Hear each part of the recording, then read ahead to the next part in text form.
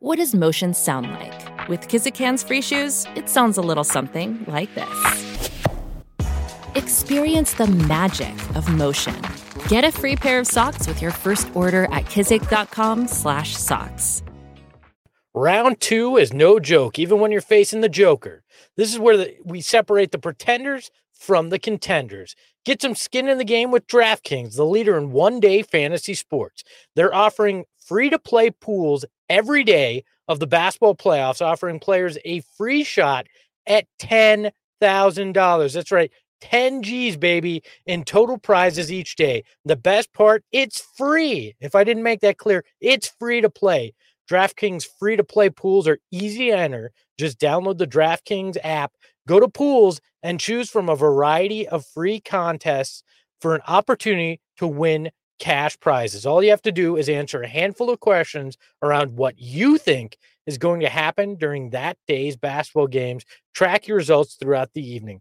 Questions will range from what team will hit the most three-pointers a game to which team will score first. And the best part, DraftKings is safe, secure, and reliable, so you can deposit and withdraw your money at your convenience. That's right. No risk here in getting your money in and out. It's that easy. Download the top-rated DraftKings app now and use the promo code TBPN. That's promo code TBPN when you sign up to get your free shot at $10,000 in total prizes every day of the basketball playoffs. Head to DraftKings pool page to get your shot at huge cash prizes and use that promo code TBPN for a limited time only at DraftKings. Eligibility restrictions apply. See DraftKings.com for details.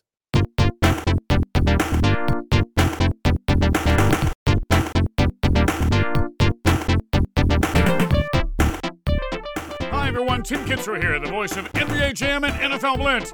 Welcome to the Solar Panel.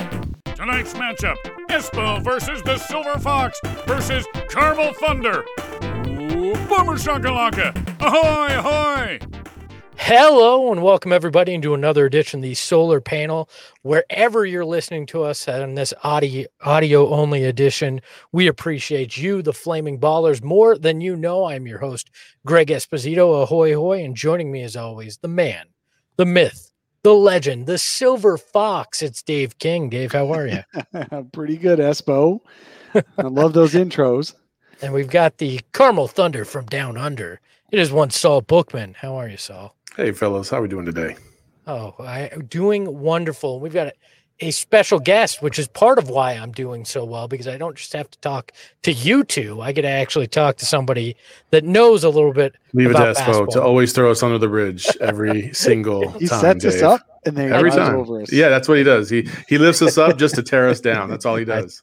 That's what this show's all about and why people listen to it. But we've got a special guest, as I mentioned. Justin Russo of Clip and Roll joins us. Justin, thanks so much for being a part of this episode today. No problem, guys. It's when you guys hit me up asking if I would be on, I was thrilled and more than happy to be here. Well, obviously, we're looking a little bit ahead. The Suns wrapped up their series with the Denver Nuggets on Sunday. They completed that sweep. And now they wait for the winner of the Jazz Clippers series. Currently, as we record this, it is 2-2 in the series. And anybody's ball game now, as they like to say, with Game 5 on the docket. Justin, just overall, what's the current state of the Clippers and how are you feeling about the series with the Jazz right now? Well, the good thing with the Clippers is you could always look ahead and, forecast exactly how things are going to be planning to go for their franchise in the future, But no, as it stands, 2-2, I think is kind of an acceptable result for them based on how the series started, how they looked at times. So, they came back to LA. They looked great. They had large stretches where they looked like the absolute dominant team that they can be. But as we've seen with them throughout the season, it's a little bit touch and go at times in that department. Why are the Clippers so volatile? Why are they so up and down and all over the place? It feels like you can never get a read on what Clippers team is going to show up. And is that going to be a problem, as we move forward, whether it be in this series or a possible next one? I think it's always a problem because it's been a problem for them in this postseason where they don't get off to good starts. Now, Game 4 they did, but they've constantly fallen behind the 8 ball.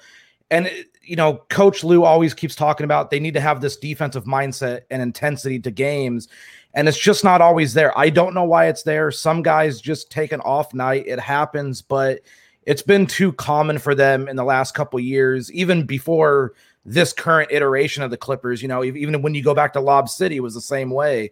I don't know why it happens. It'd be a great psychological thing to break down for the last couple of years to figure out why it is something that happens to a team that hasn't won anything. Yeah.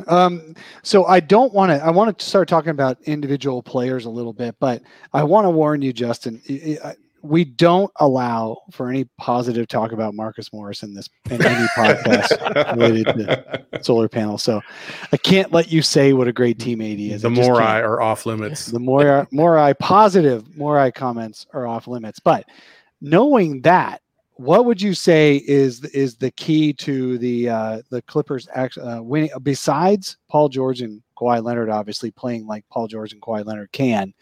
What are the X factor? What are the keys to the Clippers winning the series against the Jazz this week? It's the small ball. They've heavily embraced it. It reminds me a little bit of what Ty Lue did in Cleveland in the later years, where they went a little bit smaller in some of their series. Kevin Love played the 5 at times, and LeBron was obviously the 4. Now, the Clippers don't have the type of stretch big that Cleveland had with Kevin Love, but they're trying to do similar things, and they have a Swiss Army knife or French Army knife in the form of Nicolas Batum that's allowed them to do this, and his resurgence has made him the X factor. What he's been able to do this season, the fact that they can actually start him and not lose anything with him on the floor. And even dating back to the Dallas series, he was one of the biggest difference makers. If you go look at all the lineup data, when Doncic was on the floor and Batum was on the floor with him, the Clippers hammered Dallas.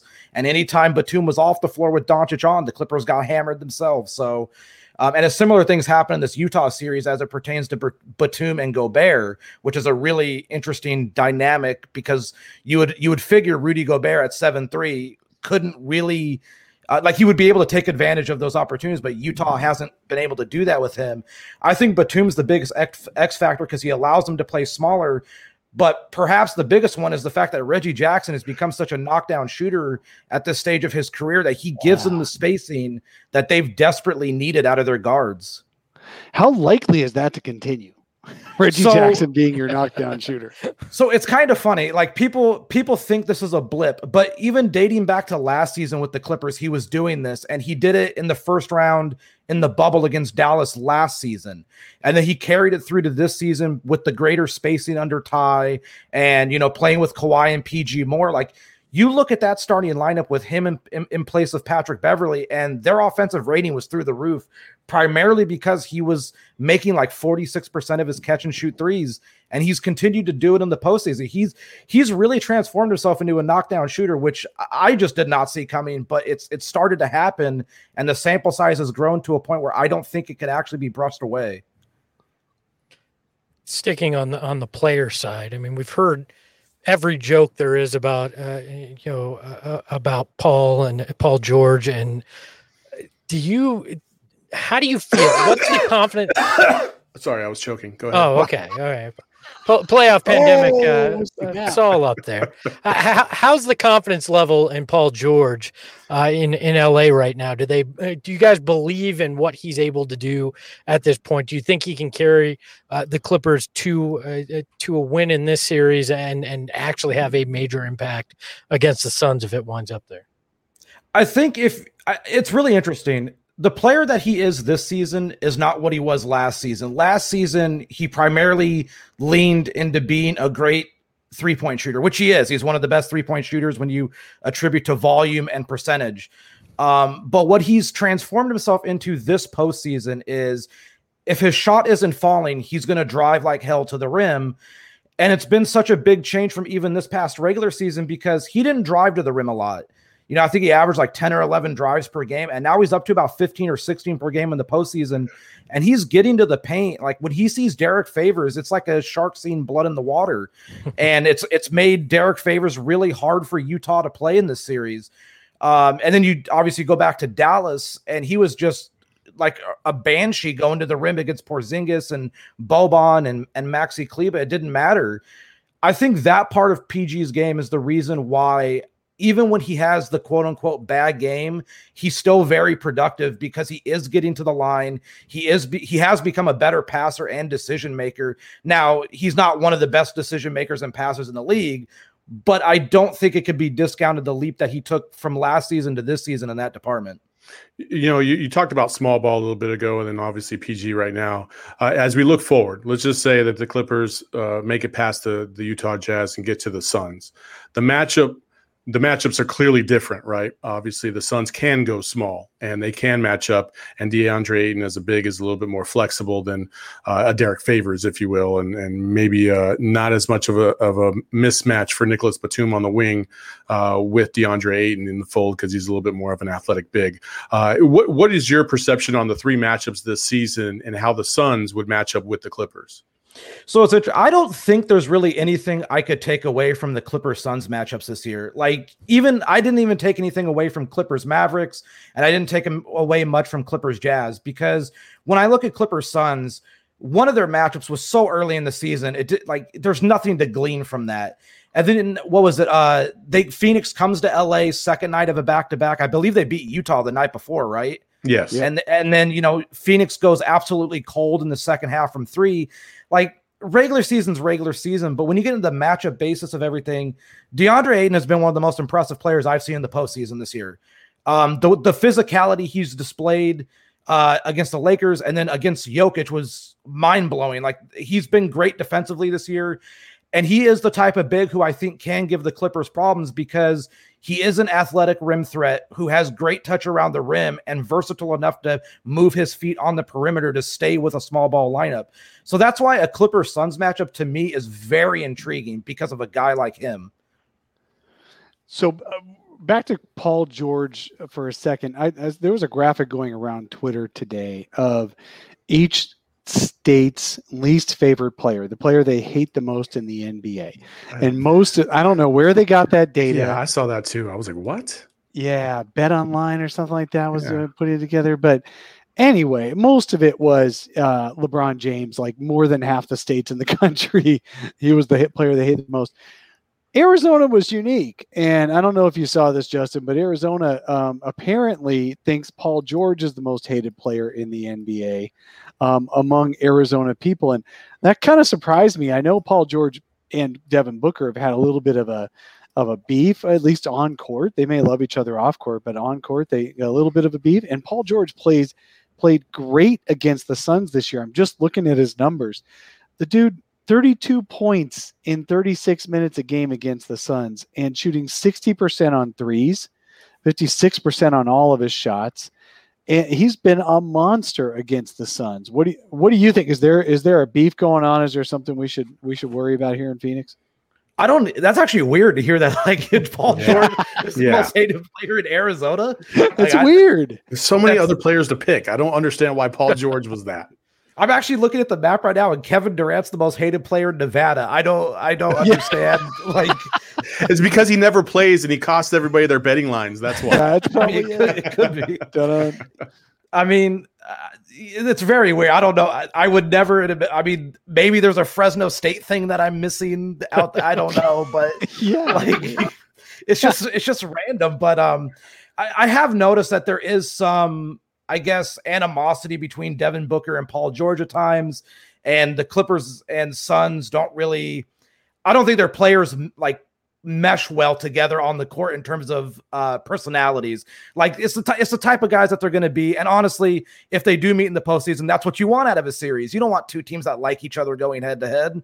That's kind of bad for storylines. So, look, if PG is the most hated man in Arizona, it makes me actually want to see this series even more because if he misses or makes a series deciding shot at the Western Conference Finals against them, I can't wait to see what happens in that state. Well, speaking of the arena here, a lot of attention been paid to Suns fans, how loud they've been throughout the playoffs. LA and Southern California opening now, reopening as of today, which means there's no limits. It sounds like that they could be full capacity at out there at Staples Center. How big of an impact do you think that will be for the Clippers in the Jazz series, but also if they make it into the Western Conference Finals against the Suns, because the Lakers fans were pretty much a non-factor in that first round. Yeah, it's been a very strange experience being at the games, being there without fans, and then the slow trickle of fans over the last 2 months that have come in. And I think Game 4 on Monday had, I believe, about 8,000 or 9,000 fans in there. And Game 6 will be full capacity, as you said. It's just going to be kind of interesting to see, I guess, the intensity level in the arena, because even on Monday, it felt like a playoff game. Game 3 had a feeling of a playoff game, but Game 4 really had that bloodthirsty crowd feeling. And it makes me wonder what Game 6 could look like, and even a conference finals. The joke is a lot of fans of other teams come to Clipper games, and that's true. I mean, they are cheaper tickets, which I think is a good thing to get fans in the door. I know Suns fans travel extremely well, and Los Angeles is a city. What is it called? Like a transplant city, basically. You have people from all over who come there. So, at Los Angeles isn't the home court advantage that probably Phoenix would be, or obviously Utah would be. But I still think having a full capacity is a monster deal for a team that has only seen full capacity arenas on the road in the postseason. Just a little update, guys. The All-NBA team just came out, and Clippers-wise, Kawhi was on the first team. Suns-wise, CP3 was on second team, and Clippers-wise, Paul George was on the third team, and that's the only 3 selections from both teams. Also, no Devin Booker. No Devin Booker. We'll get into that later. But Bradley Beal, though, on one of the worst teams in the – or actually, no, they made the playoffs. Never mind. One of the worst, though. I mean, they still weren't great. Justin, does that surprise you? Was there any did you expect anything different from a Clippers perspective when it comes to All-NBA? Not really. I do find it interesting they listed Paul George as a forward, because he didn't really play much forward this year. He was a guard for the most part, so – and any way they can squeeze them in there, that's what they're going to do. Yeah, I absolutely love the position flexibility they give to some guys. It just blows my mind. Positionless basketball. Apparently, right? Bam Adebayo is a forward, according to the voting for the all defense yesterday.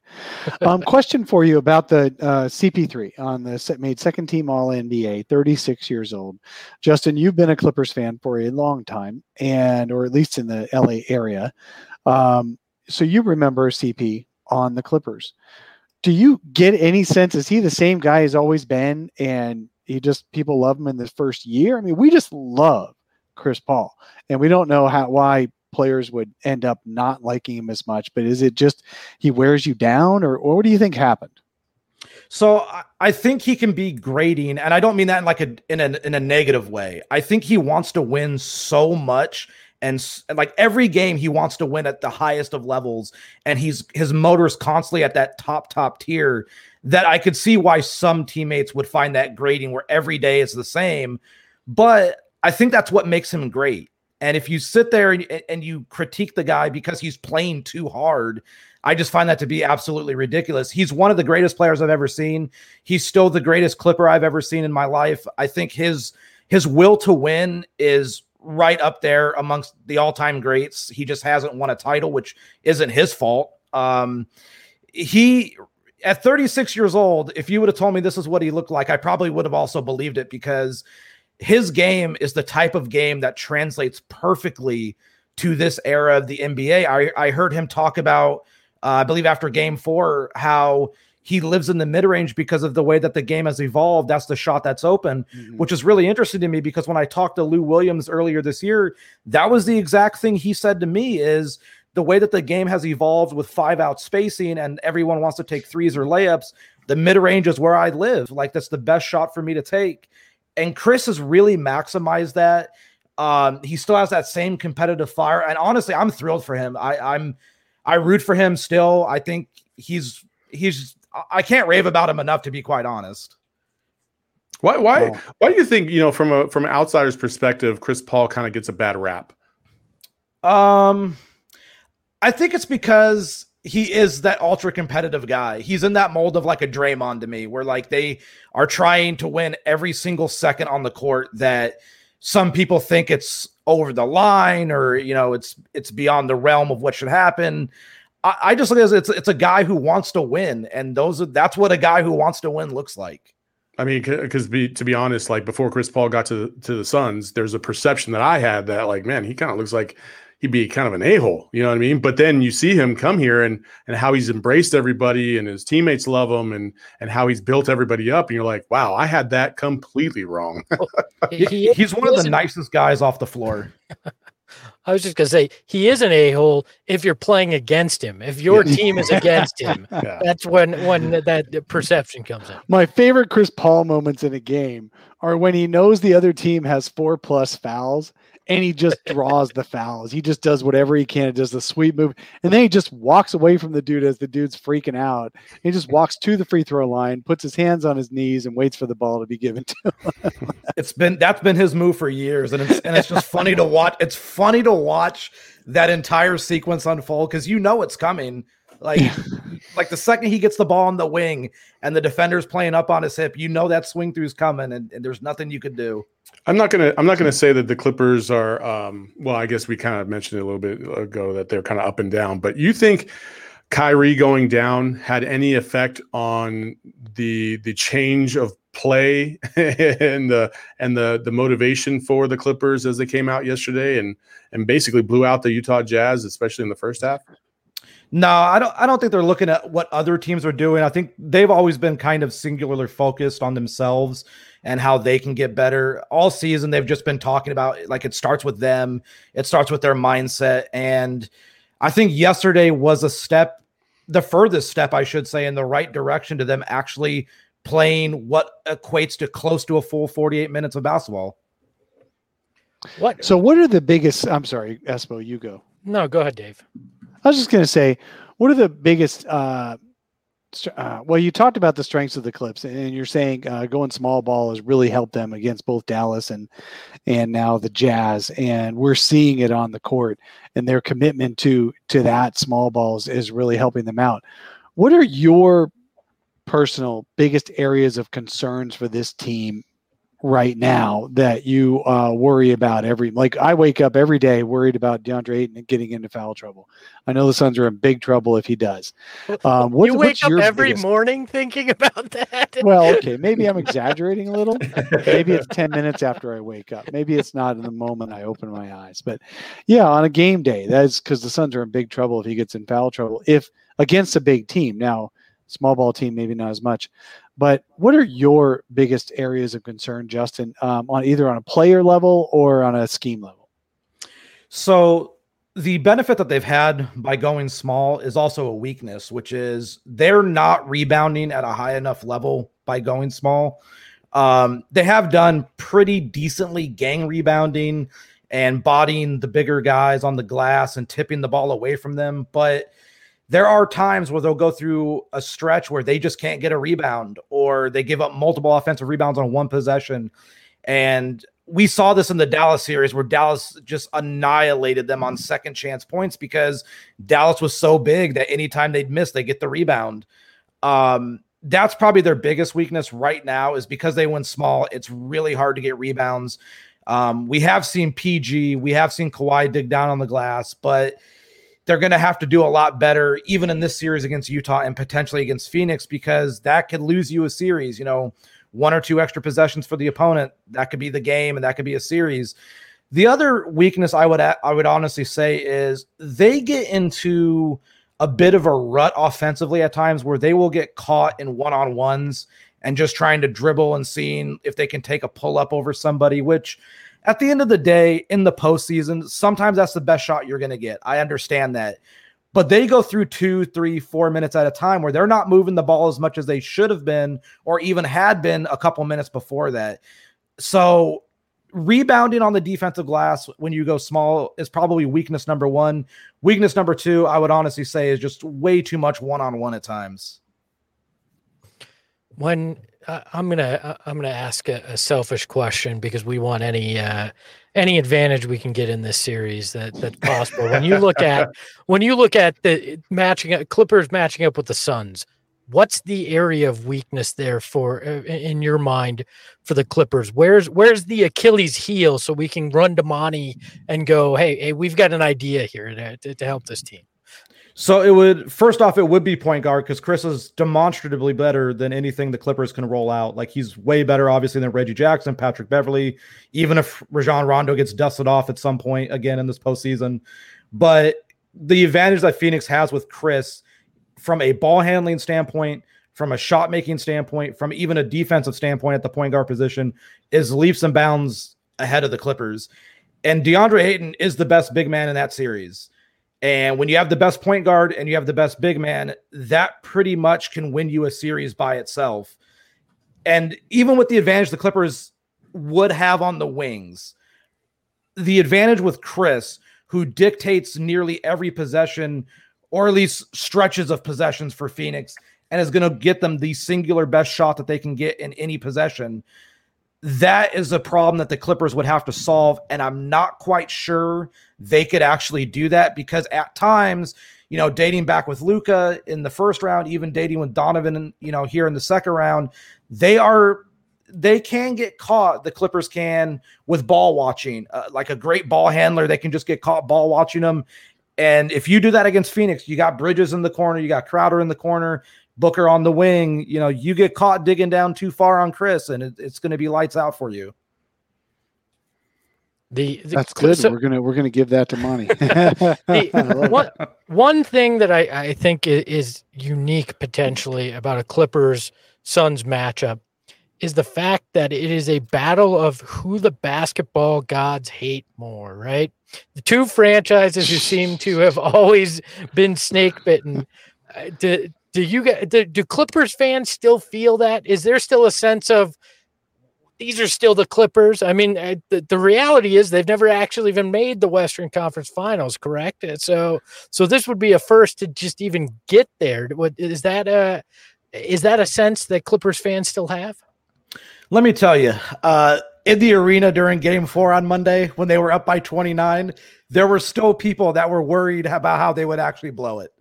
So it doesn't go away. It does not go. I think the stat now is like they've won 104 straight games when they've had a double-digit lead entering the fourth. But if you ask Clipper fans how many games in a row they've won when leading by double digits going to the fourth, they might say 3 because that's just the perception is, they blow every lead that they have. And, I think life as a Clipper fan has been like a love-hate relationship. I almost equate it to the Chicago Cubs before the Cubs won their title. Their most recent title, I should say.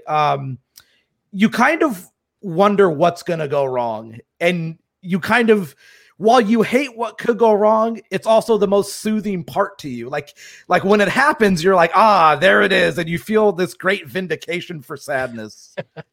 Justin, you sound like you could be related to me in that answer, because I think I've said the same thing about the Suns here on the program before. We're almost out of time here. We'll let you get going in a second, but I want to hear, Justin, your prediction. Do the Clippers make it to the Western Conference Finals to take on the Suns? So I haven't made a prediction all postseason for a game or for a series because but for you guys, I will say I think they do win the series against Utah. I think they found things against Utah that I'm not sure what Utah can really do to counter it. I mean, you look at the last couple of games in LA, Utah hasn't really been in those games in the second half, and right. Utah's still making threes at a very high level. So I'm not sure which game are they more likely to win, Game 5 or Game 7 on the road? Game 5. I don't think they're going to win a Game 7 afternoon road game in Utah. That is just way too many factors. So you think they win the next 2 and just finish it out? That's if you had to make a prediction, that's what it would be. If they win the series, they're winning in 6. I don't think they're going to go on the road and win a Game 7. Well, Justin, don't worry. We won't hold you to it. We appreciate you. Appreciate you making a pick, though. Let everybody know where they can find you on Twitter and where they can find the show. You can find me on Twitter at FlyByNite. That's FLYBYKNITE. You can find Clip and Roll on the Blue Wire Network. Just go over there. You can hear me rant about the Clippers for like an hour at a time and just understand what it means to be a Clipper fan and just sad all the time. well, it'll be a unique matchup if it happens in the Western Conference Finals. Two fan bases that are just waiting for the bottom to drop out somehow. So we just Every gonna hug moment. each other at the end of it. We're just gonna hug each other in sadness when everything. A second pandemic will hit in Game 7, and If there the will gods could will make be it no that winner. either team wins that series somehow, both teams are losers, and the Western Conference just forfeits. The gods would do that. Justin, thank you so much for joining us. Saul, Dave, before we get out of here, I want to get your thoughts on the Clippers. If you're sitting here now, we have at least till Sunday before Game 1 of this series. So I'm sure you're very much like me, where you keep thinking about which team you'd rather face. We'll talk about the Jazz later in the week. But right now, when you look at the Clippers, what is the reason you want to play them? What would be the reason you don't want to play them? Saul, why don't we start with you? Well, the reason I want to play them is their inconsistency. And I think that the crowd here in Phoenix is going to have a large effect on the way the Clippers communicate and play. And since their communication isn't all that great anyway, it just enhances that. And the reason why I don't want to play them is I do believe that Kawhi Leonard can take over any ball game. And I know Chris Paul can to a degree as well, and so can Devin Booker, but it's not the same. It's not the same. Like, Kawhi's an elite type of dude that can be completely unguardable. So he scares me for, on multiple levels, especially the defensive end as well. So I think that's the reason why I would be like, they got two superstars, and that's the reason why I would rather play the Jazz. Dave? It's really interesting because this is a tough matchup. The for the Suns, the Clippers can make shots at such a high level on the outside, and when they're playing smart, when they're playing good basketball, when they're playing cohesive, they can blow the doors off any team. And the Suns saw it. I think the Suns earlier this season in the matchups where the Clippers won 2 out of 3.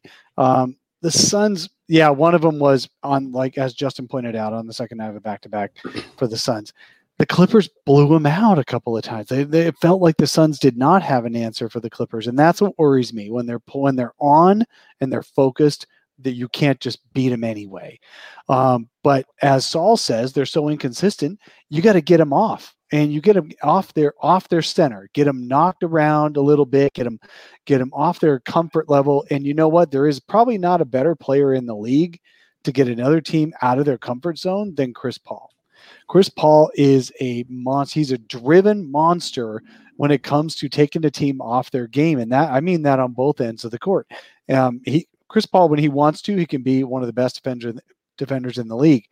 He made 9 all-defense teams, the smallest guy in the league almost, short height-wise, and has such the quickest hands that he can do whatever he wants on the perimeter on defense. And I think when he needs it, he can pull that out of his bag, even at 36 years old. And then, of course, offensively, he can control, as Justin said in here. So I feel like if the Suns can get the Clippers off their game, the Suns can win. If the Clippers find their comfort zone 4 games out of 7, the Suns can't stop them. That's my big worry about playing the Clippers is how do you keep them out of their comfort zone for at least 4 of the games? Can I add one more thing, Espo? Of course. I'm just going completely off of recollection of these games that were played earlier in the season, but the games that the Suns lost, they were uncharacteristically sloppy with the ball. I want to say and they couldn't make a shot. Yeah, and they couldn't make a shot. So I think that changes to a degree, obviously. Oh, yeah. They're playing way more solid than they have been all year, and so I think that would be a drastic difference. Yeah, you're absolutely right. Sorry about that. Espo, we want to hear your point. For me, it's two reasons I want to play them. I feel that Chris Paul and DeAndre Ayton could have very big series, especially if the Clippers stick with the small ball. Rudy Gobert is not an offensive force like DeAndre Ayton can be, especially against a smaller group of guys that he's going up against. So I think he could do something special. And then the Clippers just don't have an answer to Chris Paul, as Justin alluded to. I don't think they'd be able to stop him. But the big reason I think the Suns would have an advantage is Tyronn Lue versus Monty Williams. who would you rather have making adjustments, making changes, making the chess move after each game? It's Monty Williams by a country mile in terms of that. And that's what I really like about it is that I think Monty would have the advantage, and he's had that. I think he had it against Frank Vogel. I think he had it against Michael Malone, and he'd have it against Tyronn Lue. And I think that's a bigger deal in the playoffs than it ever is in the regular season, is how does the coach adjust? What does he see that he puts his team in the right mindset to win? So that's why I'd want to face him. Whenever you have I think, Saul, you made this point, 2 superstars, like regardless of whether Paul George has had his issues or not, when you have Paul George and Kawhi Leonard, that's a tall task for any team, right? Mm-hmm. And Mikal Bridges can shut down one guy potentially, but how are you taking care of the other guy? And we've seen Kawhi lift a roster of flawed players, guys that aren't necessarily as talented as the guys across the court from him to win a title, to win a conference finals in Toronto. And just that possibility, it just is a little unnerving when you look at it. I don't think Utah has that guy at all. I don't think they have the kind of guy that could single-handedly lift them through a series, and that's Kawhi. Even Paul George has that potential, but Kawhi's the guy that's proven it before. That scares me. For sure. No, I totally agree on that. All right. Well, Dave, any final thoughts? Just one last thing I was going to say. You brought up DeAndre Ayton about having a good series. One thing that I really feel good about with Ayton is that the Clippers, look, if the Clippers go small and they go 5 out, they're going to try to, on defense, get Ayton away from the rim. He's going to have to. He can't just sit in the paint or he gets a 3-second call. So he's going to have to be out there. Well, A, Ayton's playing at the top of his game right now. And B, who beats DeAndre Ayton on the perimeter? It's the quickest, fastest guards in the league, the all-league guys. He can't stop Steph Curry. He can't stop Dame Lillard. Oh, boo-hoo. Nobody can. But you know what? Paul George and Kawhi Leonard, for all they are as awesome players as they are, they're not the quickest. They play with power, and DeAndre Ayton can counter the power. So I feel like they're not going to beat DeAndre Ayton off the dribble. They're going to have to power through him, and he's so good at not drawing fouls that I think that can go well for him as well. So I do think Ayton can stay on the floor even when they go small ball. That's just what's special about him. Well, if we're talking about Clippers, we've got to talk about this. The greatest Clippers on the planet, Manscaped, right? If you want Clippers, best ad exactly. if you want Clippers that are far superior to anything LA has, I mean, they're better than the Kawhi of Clippers. All right, they are the best Clippers that you can put in your nether region. It's Manscaped. Head over to manscaped.com. Use the code FlamingBallers, save 20% and get free shipping. That is the code FlamingBallers at manscaped.com. 20% off and free shipping. You knew I was going to get it in there. And Clipper, I hope we get a 7-game series against the Clippers so I can make as many damn puns about Clippers That's right. as I can for our sponsor. Big thanks to Justin Russo for joining us on the program. Make sure to check him out on Twitter and check out the Clip and Roll podcast. Be kind to him. Are we not going to talk about the snub stuff, or are we going to just move that to Saturday? I think we save that for Saturday. I think we'll have another preview, probably a Jazz preview, potentially Thursday going up, and then we'll come back to you on Saturday with a snub focus and a potential. We may know who they're taking on either on Sunday. At that point, we'll preview it, but we want to do some team specific podcast looking at who they may match up against, since we've got the longest break without Suns basketball we've had since the All-Star break, and it's uncomfortable right now without games. So we figured we'd talk with some people that know the teams they may face pretty well. So big thanks to Justin Russo. Check out his pod. As always, you can follow Dave King at Dave King NBA. The NBA is there because when you need a guest on your podcast, Dave goes, "Hey Greg, do you know anybody that covers the Jazz, or the Clippers?" No, Dave coming through with the guest today. So a big appreciation to you, Dave. You follow Saul at Saul_Bookman. The Bookman's there because, even with two superstars, you got enough room to get by there. Saul's always good. So even if Kawhi and Paul George are there, Saul's going to be all right. All right. That might be your roughest one yet. It is. I didn't know where to go. You tried, and it didn't land. I don't think. I tried to be nice to Dave, and then I thought, do I need to be nice to Saul? And then you lost all your mojo. Do I need to be nice to Saul? And then you killed your own mojo, buddy. Yeah. Never change who you are. Never change who you are. The space is there because I had to take some time mentally to try to figure out what I was going to say. And I whiffed majorly. So follow him at Saul_Bookman. You can follow me at Espo the Show, at Sun Solar Panel. Leave us a 5-star review on iTunes if you're listening there. And as always, we thank you, the Flaming Ballers, for being part of the program. We'll talk to you later this week with a preview of what the Jazz could potentially bring against the Sun. So until then, ahoy, hoy.